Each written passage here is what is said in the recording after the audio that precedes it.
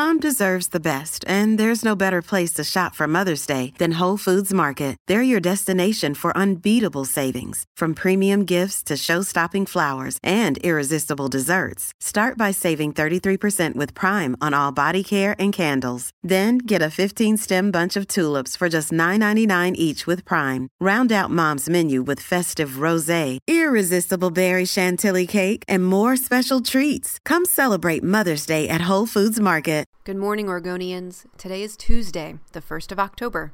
I'm Samantha Swindler with some of the top stories to start your day.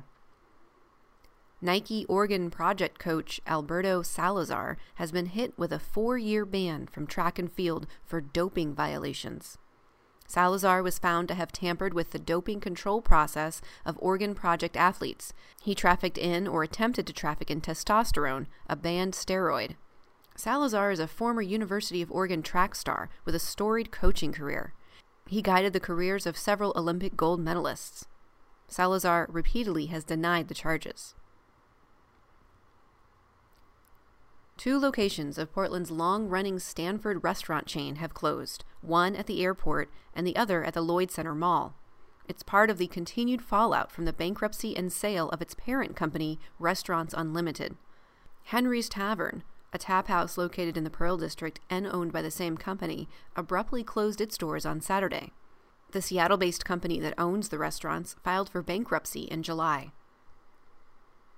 The Portland Trail Blazers are no longer partnering with the Beaverton-based scope manufacturer Leopold & Stevens. Blazers president and CEO Chris McGowan announced the end of the controversial partnership during the organization's media day on Monday. A coalition of activists had staged protests to put pressure on the Blazers to cut ties with the company last season. The groups took issue with Leopold's work with the Israeli army.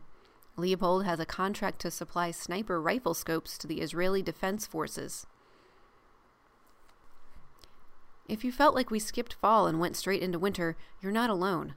On Sunday, Northwest Oregon and Southwest Washington experienced some record-setting cold days. Sunday was the coldest September day in Hillsborough since 1934. Vancouver hadn't seen a September that cold since 1919. Today's Portland area forecast calls for sunnier skies with slightly warmer temperatures. The high is expected to reach 64 degrees. For more news, sports, and weather, pick up a copy of The Oregonian or go online to OregonLive.com.